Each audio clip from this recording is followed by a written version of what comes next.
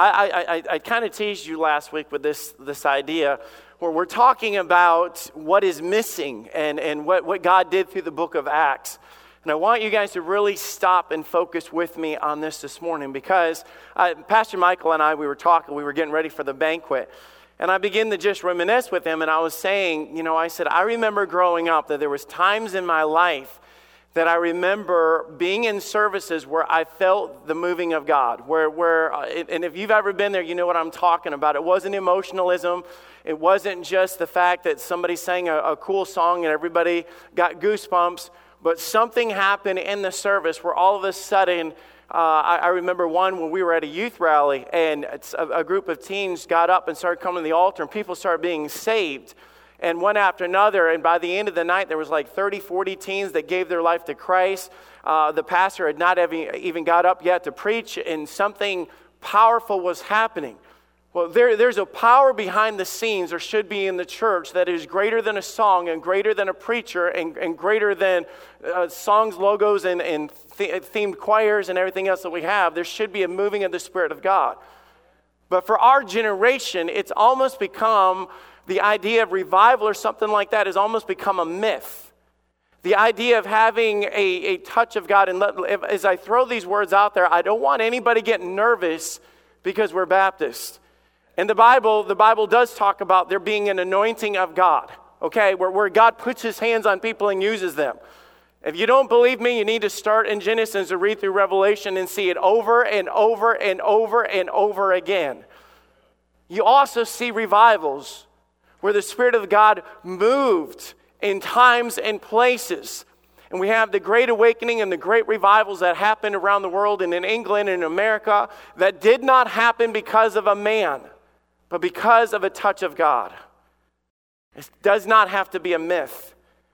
But I believe the principles that we find in the book of Acts ought to teach us what was there and what is missing today. Now I know, before I get into this, the book of Acts, for anybody that studies their Bible, we acknowledge that the book of Acts is a transitional book. You've got Matthew, Mark, Luke, and John that was introducing Jesus Christ, the age of grace, the age of the church, the foundation of the church. Jesus mentioned it for the very first time. And all of a sudden, Jesus leaves them in Acts, and all of a sudden, the disciples move forward, carrying out the mission of Jesus Christ. I don't want anybody to get confused saying, hey, some of what we read in the book of Acts, we don't see the same way today. You are right. It was a transitional book. They were being introduced to the Spirit of God. They were starting churches. They were finding the first deacons. All of those things happened for the first time.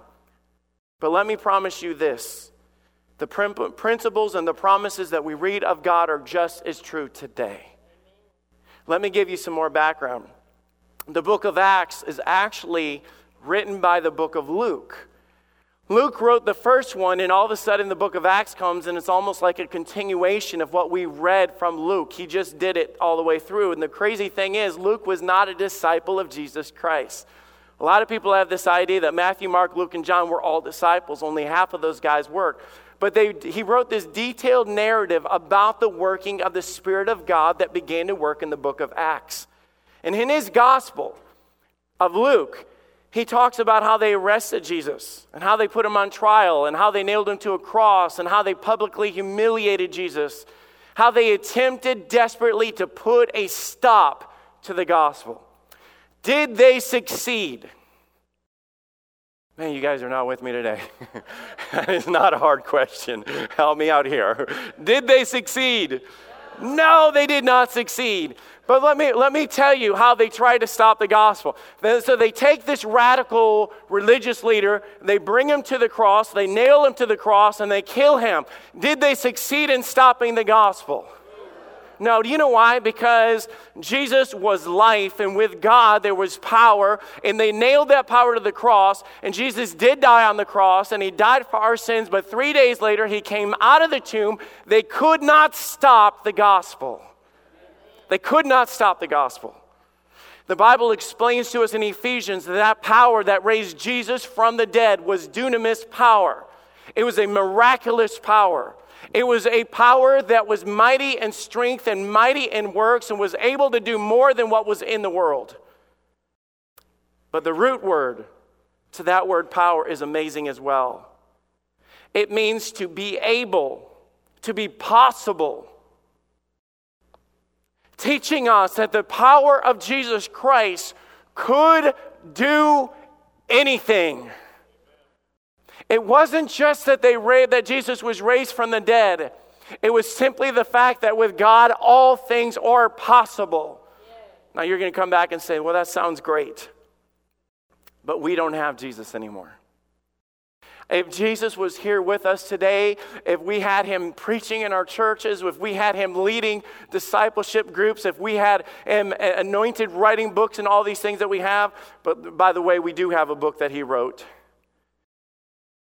But it did not stop with the book of Acts. See, if the book of Acts was the sequel to the Gospels, the same way that they could not stop the gospel being continued in the book of Matthew, Mark, Luke, and John, they could not stop the gospel in the book of Acts. You say, how is that possible?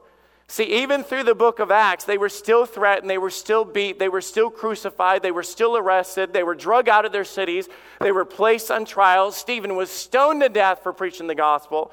And all of this, the gospel did not stop, it flourished. You say, why is that? You cannot stop the dunamis power that was present. You say, but Jesus wasn't there. I know, you got to understand where we're going with this. Again, proving through all of this that there is no opposition in this world that can stop the power of the gospel. Revivals began. Thousands and thousands of people began to get saved. The church did not add. The church began to multiply. They were strong, they were together, they were united, and they turned the world upside down. But I asked you the question, how? The only way that I can really lay out what I'm going to read to you in Acts chapter 1, verses 1 through 5, is I have to take you back into the gospel to show you the promise to come. Jesus gave them a promise through all of them. Jesus made them a promise leading up to the book of Acts. And he said in John 14, verse 16, and I pray the Father that he shall give you another comforter. Why would he use the words another? Here's Jesus with them. He is standing with them. He is the word comforter means teacher and counselor and educator and the one that built them up and edified him. And he said, hey guys, it's not over. I'm going to give you another comforter. Jesus said, I'm not going to stop what I'm doing. I'm going to give you a replacement of who I am to continue what you had, that he may abide with you forever. He made him a promise. Through this, when Jesus was leaving, it goes deeper than even we could imagine. Jesus defines who the Comforter is or who he promised to come in John 14:26. But the Comforter, listen to this, which is the Holy Ghost, whom the Father will send in my name, he shall teach you all things and bring all things you remembrance whatsoever I have said unto you, the Holy Ghost. He said, this Comforter is going to come to you. He's going to be with all of you. He's going to teach you. He's going to guide you. He's going to instruct you. God is going to do all these things. But please get this. This is powerful. I'm telling you, if you don't stop and realize what I'm about to read, it's going to go right by you and you're going to miss out on this. John 16:7, again, leading up to Acts chapter 1. Nevertheless, I tell you the truth. It is expedient. The word expedient means it is better for you. It's important for you. What I'm about to tell you will profit you. It is expedient for you that I go away. Jesus said this. Now we sit there and say, man, only if Jesus was still here. Jesus goes to the disciples and he said, guys, what I'm about to do, you're not going to fully understand. It is important that I go away. It is important. It is profitable that I step out of this world. Listen to the promise that was given to them. For if I go not away, the Comforter, the Holy Ghost, will not come into you. But if I depart, I will send him unto you. He said, guys, I am with you, and I'll tell you, Jesus was God. He was God 100%. But he promised to give us something that was going to blow their minds. But they still did not get it. Now I take you into Acts chapter 1. Luke writes this book and addresses Theophilus. Now, we don't know the details of this person, but he's pouring into this guy, and this Theophilus, this name means lover of God. This dude loved God with all of his heart. And Luke begins to take these papers and write down to him and says, "Oh, Theophilus." He said, "Oh, Theophilus, of that which Jesus began both to do and to teach until the day in which he was taken up. After that, he, through the Holy Ghost, had given commandments unto the apostles." God continued the work that Jesus came to do through the Holy Spirit, through whom he had chosen, to whom he had showed himself alive after his passion by many infallible proofs, being seen of them 40 days, and speaking of the things pertaining to the kingdom of God. And being assembled together with them, commanded them that they should not depart from Jerusalem, but wait for the promise. What was the promise? God made them a promise. I'm going to give you something great. I'm going to give you something powerful. I'm going to give you a power that's going to shake the world. It is coming. And by the way, God keeps his promises.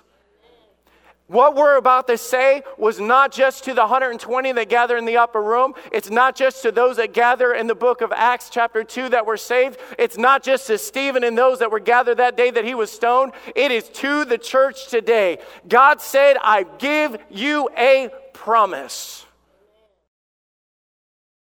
And I'll admit that what I'm about to say is taught differently by a lot of people. And I honestly was going to pull away from this and be like, man, I don't even want to open this can of worms. The subject of the Holy Spirit makes people nervous.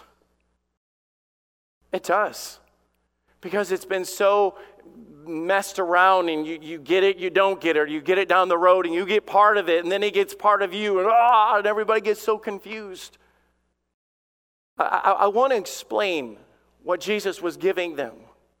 I want us today to understand that when they left that day with the gift of the Holy Spirit, or the promise of the Holy Spirit, they were able to change the world. But without the Holy Spirit dwelling inside of them, they were powerless. And church, let me tell you today as we get into this, you can walk out of here today and try to change your life, convert your life, and try to get over the drugs or whatever you're in. You cannot do it without the power that has the power to change you. That's it. And I know that I'm talking about the church and us being together. And if you notice as I preach this, that word together is all through the book of Acts. What he did through them of the working of the Spirit of God and the building of the church, they did not do alone. But we should not be afraid of the Spirit of God. You know why? Because it is truth. We should not be afraid of the Spirit of God because it was Jesus that lived with them. It was Jesus that served them. It was Jesus that taught them. It was Jesus that changed them. And today we don't have Jesus present with us, but we have the Holy Spirit present with us that does all of those same things in our lives. We just don't understand it. But let me tell you, God keeps his promises. God is faithful. It wasn't just the promise to them, but where I want to get into today is his presence with them. So Acts chapter 1 verse 4, and being assembled together with them, commanded them that they should not depart from Jerusalem, but wait for the promise of the Father, which he saith unto them, ye have heard of me. Now they had to wait for the experience or the transition from Jesus to the Holy Spirit. Let me tell you today, we don't have to wait on the transition. Jesus is already up in heaven. He's already made the promise to us. We can get into the epistles and we can see when we get saved, there's something that comes into our life. It is the Holy Spirit. But in this passage right here, they had to wait on it. Jesus is there in the flesh, saying goodbye to them, ascending up into heaven, saying, hey, I made you a promise. I keep my promise. God always keeps his promise, but listen to verse 5, how Jesus described it. For John truly baptized with water. John represented Jesus Christ and went out before them. Today we practice, especially as baptism, physical baptism. If you get saved, the next commandment for you as a believer is to walk up into that place, to walk down in the water, and to be immersed in that water. Now, you've got to understand that that was a testimony of Jesus Christ. They were baptized representing that we believe that Jesus Christ died, that he was buried, and that he rose again. But you need to understand that that water comes from the city of Columbus, not the throne of God. You need to understand, we throw chlorine tablets into that water. And chlorine tablets do have power, but not the power to save you, but the power to eliminate algae. You need to understand that that water cannot change you. That water cannot wash away your sins. That water cannot change your mind. That water is a representation of what you did on the inside. But there will be people that will die and go to hell because they trusted in water. Jesus had 2 thieves on the cross. One of them accepted him on the cross. That thief never got off that cross to get baptized. But he said, "Today thou shalt be with me today in paradise." It is only by the blood of Jesus Christ that you are saved, not of works, not of water, not of a pastor, not of an ordinance of the church. For John truly baptized with water. I'm not gonna downplay that, but you need to understand what baptism was. Baptism represented the word Baptist or baptismo, represented immersion, literally meaning engulfed in something. When Jesus died, he was buried.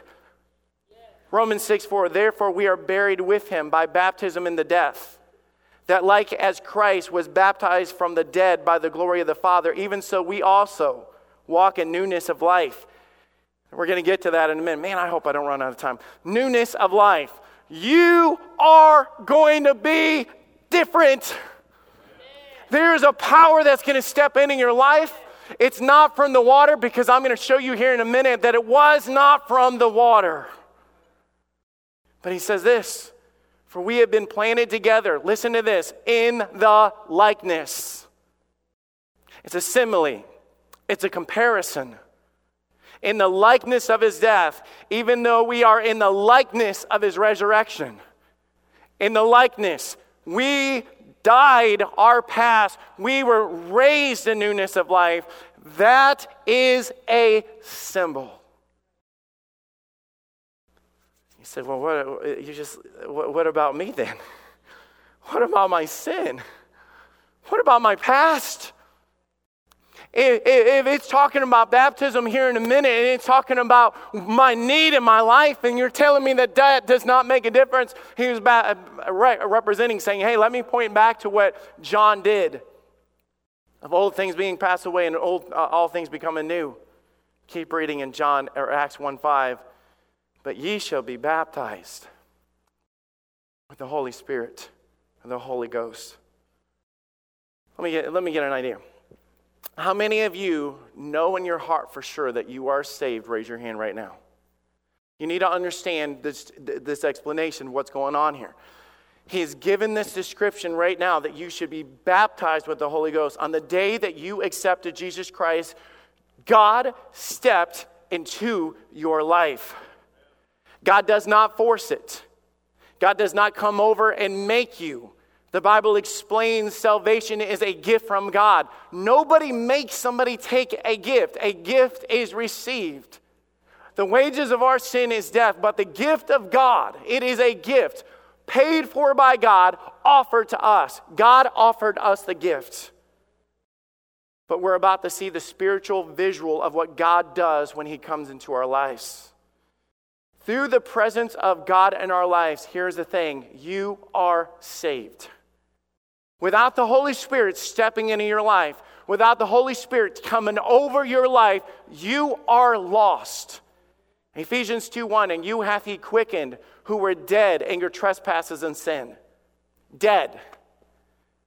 If I could, man, I'd love to preach on this for the rest of the time. If you are dead, you can't do anything to make you alive. Some of you are going to start putting the pieces together of what we're talking about, why I spent so much time talking about Jesus was raised from the dead, the dunamis power, a power to bring life to that which is dead. if you have this idea, well, I'm going to go to church and I'm going to work and I pray this rosary, or I get baptized and get wet, or I serve the Lord and I try. If you are dead, none of those things is going to make a corpse live. I'm not trying to be morbid, but I'm giving you the biblical illustration. You doing good and giving to the church and going out and serving and you blah, blah, blah, all the different things to do would be like going up and giving aspirins to a corpse. And then you turn around and say, well, I think everything's okay. No, everything's not okay. You're dead. You're dead. Romans 8:11 explains this. But the Spirit of him that raised up Jesus from the dead dwelled in you. Listen to this. We're talking about what God does when he gets a hold of your life. He that raised up Christ from the dead shall also quicken or make you alive your mortal bodies by his Spirit that dwelleth in you. There's a corrupted condition in our life that cannot be changed outside the power of God. When Acts chapter 1 verse 8, and we read this all the time, but ye shall receive power after that the Holy Ghost has come upon you. That word power that the Holy Ghost has come upon you is that dunamis power. It is the power of God that steps into your dead life, your old man, and gives life to that which was dead. For anyone that is here that does not know the Lord Jesus Christ as your personal Savior, I hate to tell you, spiritually, you are dead. And you cannot be changed by yourself.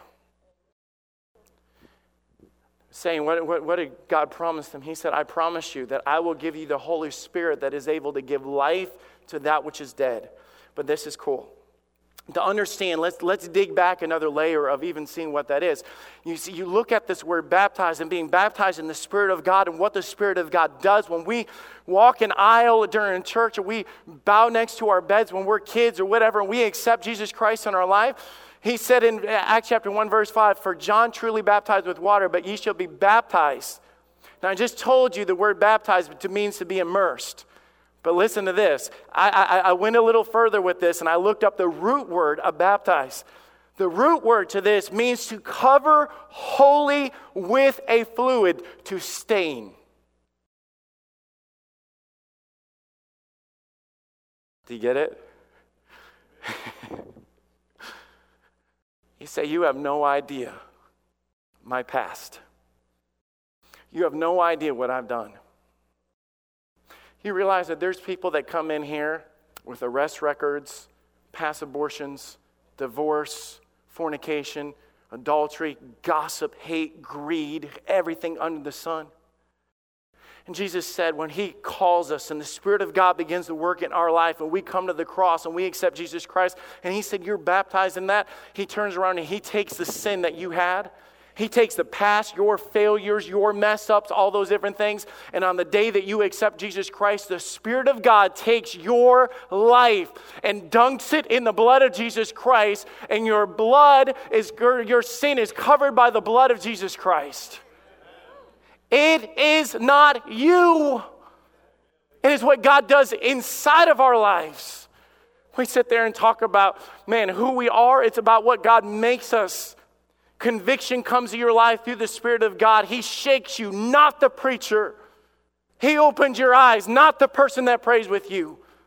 And all of a sudden, God, through the Holy Spirit, begins to change you in a way that you could never do by yourself.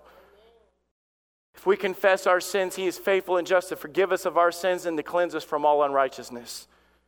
Our sin is submerged through the Holy Spirit by the blood of Jesus Christ. We sing this song all the time. What can wash away my sin? Nothing but the blood of Jesus. What can make me whole again? Nothing but the blood of Jesus. Doesn't matter how bad your past is. There's a power that gets a hold of your life to change you in a way that you could never do. If you are saved, you are washed, covered, stained by the blood of Jesus Christ through the work that you did not do yourself. And this is good. We see in this, before they walked out of there, they were not only saved, We're not only saved, and I tell you, I'm comparing what was going there. They were not only saved because of the work of the Holy Spirit of God in their life, they were sealed. Now, this is important for us to understand. When you get saved by God, God does the sealing in your life. God does the work in your life. God does the change in your life. We have this fear that all of a sudden, a lot of people, when I mess up and I sin, all of a sudden I need to run back to God and say, give it to me again. I lost it back there. There's a reminder of what God does in our life. Ephesians 1:13, we're talking about the Spirit of God working in our life. In whom ye also trusted. Okay, that was all of us. I trusted Jesus. After that ye heard the word. Faith cometh by hearing, and hearing by the word of God. The gospel for your salvation is what saved you. In whom also after that ye believed. Listen to this. Ye were sealed with the Holy Spirit of promise. Sealed. You cannot undo what God has done. I know we don't get this. But let me tell you, if you can lose your salvation by doing wrong, it means you did something good to get it. If you can drop it by doing wrong, it means you did something good to get it in the first place. The Bible says it's not by works of righteousness which we have done, but according to his mercy he saved us, by the washing of regeneration and renewing of the Holy Ghost.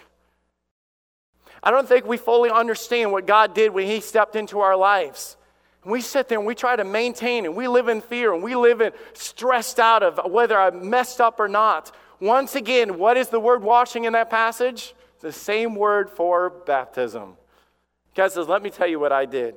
When you got saved, I dunked you in the blood of Jesus Christ. I pulled you out. It was the work of the Holy Spirit. It was not you. And by the way, it's according to his mercy, not yours. It wasn't your good. You could never do it. That's why he had to show us mercy. Mercy is withholding punishment that you deserved. I want to explain this like this. There was a man named Nicodemus that came to Jesus, and Jesus said unto him, verily, verily, I say unto thee, except a man be born again, he cannot see the kingdom of heaven. Nicodemus saith unto him, how can a man be born when he is old? Can he enter the second time into his mother's womb and be born? So this made sense to him. Jesus is given this comparison. And Jesus said that this man comes to him and says, you're telling me I have to go back to my mom and be born again? How many of you guys know that that's impossible? Okay? So God says, no, I'm glad you understand the concept of being born, but you're missing the bigger picture. You were only born once of your mother, and you can only be born once spiritually in your life. That which is born of flesh is flesh. That which is born of spirit is spirit. He said unto them, ye must be born again. When I had I said that wrong. When Jenny had our 3 kids, I could have heard, it's like, you did what? When our 3 kids were brought into the world, I can promise you this, they messed up a lot. A lot. And I tell you, I love them through their mistakes. I love them through their good. But I tell you, when they were born, they became mine. And no matter how much I would like to go back and say, all right, that's it, you're out of here, get out of my house or whatever, if they could go up to the government, have their DNA checked, and they're like, according to your blood, you belong to that dude. They drag them right back and said, these are your kids. You can't just get rid of them. Do you realize that when you were saved, you were born into the family of God? And as the children of God, you cannot be unborn. You say, well, I messed up really bad. Welcome to being children of God. But as children of God, of the example that God gave to us, he does not stop loving his kids. Whom he loves, he corrects. He does not give up on you. He spanks us, brings them back. He loves us. He convicts us. He changes us. You say, how? Because we have the Spirit of God inside of us. We are sealed with the Holy Spirit of promise. God keeps his promise. Let me put it on a level. You're saying regeneration and washing of the blood and all this other stuff. Okay. You send your kid to school. They have a jacket. On the back of their jacket, You write their name. In case they lose their jacket, they know who it belongs to. When you got saved, God took you and wrote his name on the back of you, okay? This kid belongs to me. There's Andy written on the bottom of your feet, okay? I don't know how, trying to get this across to you. You are saved. You are sealed. But I want to so desperately bring you into this place where you see the touch of God or the movement of God, of what God does. And I'm about to introduce a word to you. I'm about to introduce a principle to you that's going to be uncomfortable, that's going to make people not like me. I'm going to introduce something to you that's going to sit there and say, well, then maybe I don't want the promise of God or the movement of God and all those things. Because we are not only, because of this presence of God, and you are not only saved, you are not only sealed, but you are to be sanctified. You know what the word sanctified means? It means set apart. I'm talking about what God does when he got a hold of your life. You were baptized, consumed, taken over, purchased by the blood of Jesus Christ. God has called us to something that a lot of people today do not understand. And this will definitely set up next week's message as we talk about the potential that is within us. Part of salvation is surrender. I could not accept the gift. I could not do it until I reached my arms up and said, I need you. God is never going to force it in your life. You will never have a change in your life until you get to the point where you realize, I need you. Whosoever shall call upon the name of the Lord, realizing your works, your good deeds, your church attendance is not cutting it. You need God. And you reach out to God. And part of it is surrender. And through that surrender, you realize that God steps into our lives. We're talking about the presence of God with us, the indwelling of the Spirit of God with us, the promise, the comforter, the Holy Ghost in us. 1 Corinthians 6:17 explains this. But he that is joined to the Lord is one spirit. I am his, and he is mine. There's something, a union. You talk about we're the bride of Christ, and I know I'm kind of reiterating the sealed part. We're the bride of Christ. The Bible says the two shall become one, and there's all these symbolism. But in this passage right here, when he talks about stepping in your life, but he that is joined, connected, bound unto the Lord is one spirit. You know how I know I'm going to heaven? Because his spirit dwells inside of me. When he takes his spirit out of here, I'm going too. We're bound. We're one. We're unified. He steps into our hearts. He steps into our minds. You want to know why we don't experience a movement of God? You want to know why we don't have the Acts revivals? You want to know why we quench the Spirit of God? Because we don't get this. In verse 19, 1 Corinthians 6:9, what? Now just stop and think about how he does this. When he's talking to the church, he goes, what? All the sin and everything that they're running to the world and whatever culture said and whatever sin is brought up. And Paul walks in there and says, what? Question mark. It would be something like this. What in the world? Are you kidding me? What?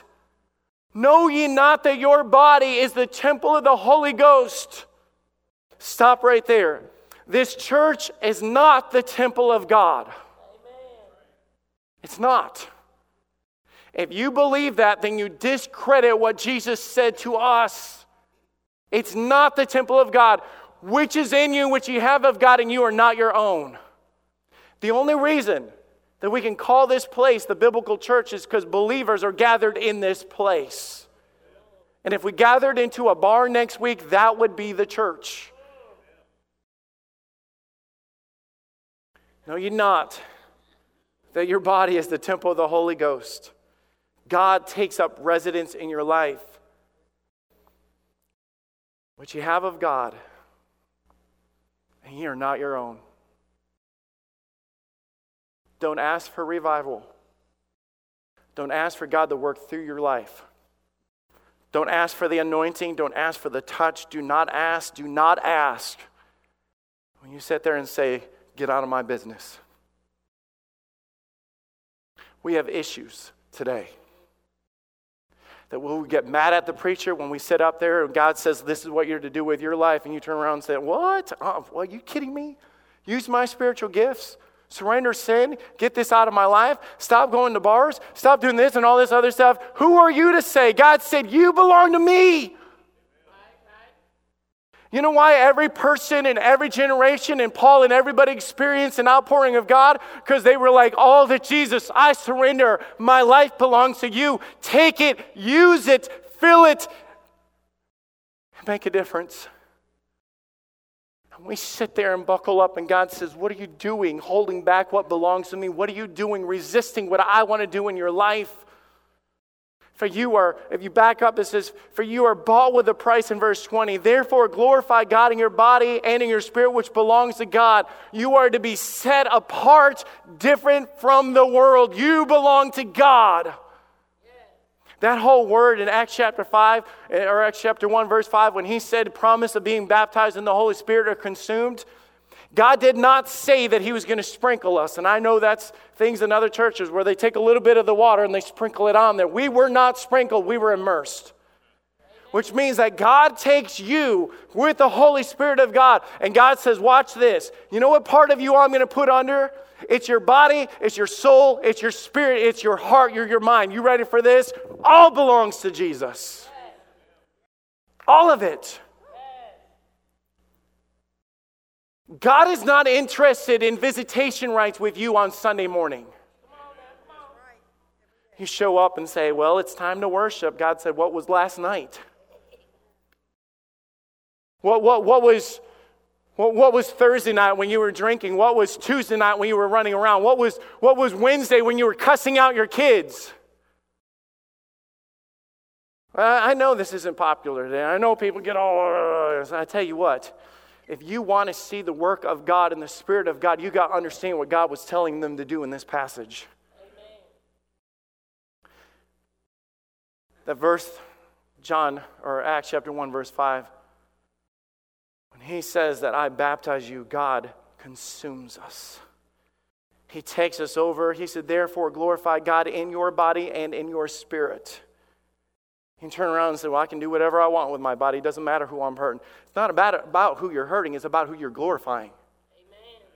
Amen. Do you guys get that? Well, this is 2017. I don't care if it's 2080. That doesn't matter. The Word of God is the same yesterday, today, and forever. I'm talking about doing that which is right and doing that which is wrong. We've got to understand your body, your mind, your soul, your spirit, your attitude belongs to God. Every single bit of it. All of you. God consumes us. You belong to God. Your habits belong to God. Your language belongs to God. Your relationship belongs to God. So if that means that my spirit and His Spirit are joined together and we are one in spirit, if that means the Holy Spirit comes inside of me and I am the temple of God, and all of a sudden people have this attitude, and I've said this before, where we will stand in this building and somebody will say something wrong and they'll say, I can't believe you just said that in church. According to the scripture we just said, if you said it in the parking lot, you're still saying it in church. If you cuss at home and you are the temple of the Holy Ghost, you just cussed in church. God didn't save brick, He saved you. He didn't die for mortar, He died for souls. Quit getting the idea that you step into a spiritual bubble when you step into this building and all of a sudden I'm going to act right and live right and look good and act good, and then you walk out there and live like the devil. Because if you've got the Spirit of God living inside of you, when you walk out those doors, you're hand in hand with the Spirit of God. And when you walk into the bar, you're dragging Jesus with you. And when you cuss at your kids, it's Jesus, it's the Holy Spirit that's cussing in the presence of your dirty mouth. You say, what happens when that happens? Well, we'll get into that next week, because there's such a thing when God says, quench not the Spirit of God. You know what that word quench means? Stop throwing a wet blanket on the flame that I want to consume this world with. God consumes us. You need to know this last part right here, okay? Talking about sanctification. God not only consumes us, God changes us. That renewing in that verse that we read in Titus chapter 3, verse 5, that renewing, this same word for renovating. When God steps into your life, when you are saved, when you are consumed, when you invite Him in, when the presence of God comes in here, all the places that we looked at, when you've been baptized in the Holy Spirit, when you've been sealed, when you've been saved, all these different words, God then begins to do a work in your life. You belong to God. In Acts chapter 1, verse 8, and He says, I will give you the power of the Holy Spirit. He promised that. But you shall receive power. After what? The Holy Ghost shall come upon you. Then He says this, and ye shall be witnesses unto me, both in Jerusalem and that. So He says, you know what I'm going to do in you? I'm going to have the Holy Spirit come inside of you, and then you're going to go into all the world, and you're going to be a witness to me everywhere you go. Now let me ask you, what about you can save people? What about you can change people? What about you can restore marriages? What about you can pull people out of the drugs and alcohol? Say nothing. But what if there was light? What all of a sudden the Holy Spirit comes upon you and we realize what He does is He begins to sanctify you. He begins to tear out the old. I just went back down to my mom and dad's house and I redid their master bathroom. I went in there and I went in and I took out a hammer and things and I began to rip things apart, tear out walls and get all the junk out. You know what God does when you get saved? He begins to tear out the junk in your life. All of a sudden, it says the washing of the word. Can you pull up Titus 3:5 again? He talks about what God does. You got to understand what God does in your life. Not by works of righteousness which we have done, but according to His mercy. By the washing of regeneration, renewing of the Holy Ghost. The washing right there literally means God begins to scrub on you. God begins to change you. If you walk in the world and you look like the previous owner, you get what I'm saying with that? You've been bought with a price. All of a sudden, my house, after I bought it on Green Bay Court, needs to look like Tony and Jenny lived there, not like the previous owners. God stepped in your life. You should resemble God in all that you do. You say, how is that? The fruit of the Spirit is love, joy, peace, long-suffering, gentleness. Those things should be coming out of your life. If they are not, something is wrong. God changes us from the inside out. And renewing of the Holy Ghost, God makes us different. Different. Until we're different, we will have no impact.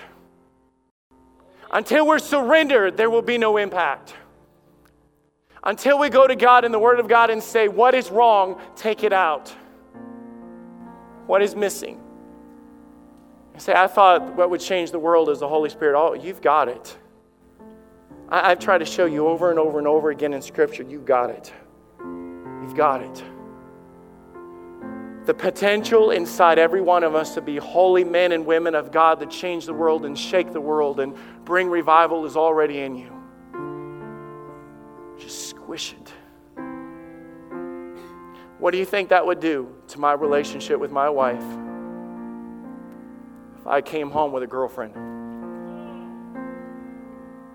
I sat there and I was trying to have fellowship with my wife while I'm holding another girl's hand. See, that's disgusting. Know you not that your friendship with the world is enmity with God? Know you not that you come to church on Sunday and you say, why won't God work and why won't God save and why won't God change? And then you go out to the world and we do all the junk of this world and we wonder why? Because you're holding hands with sin, wanting God to come down and do something big.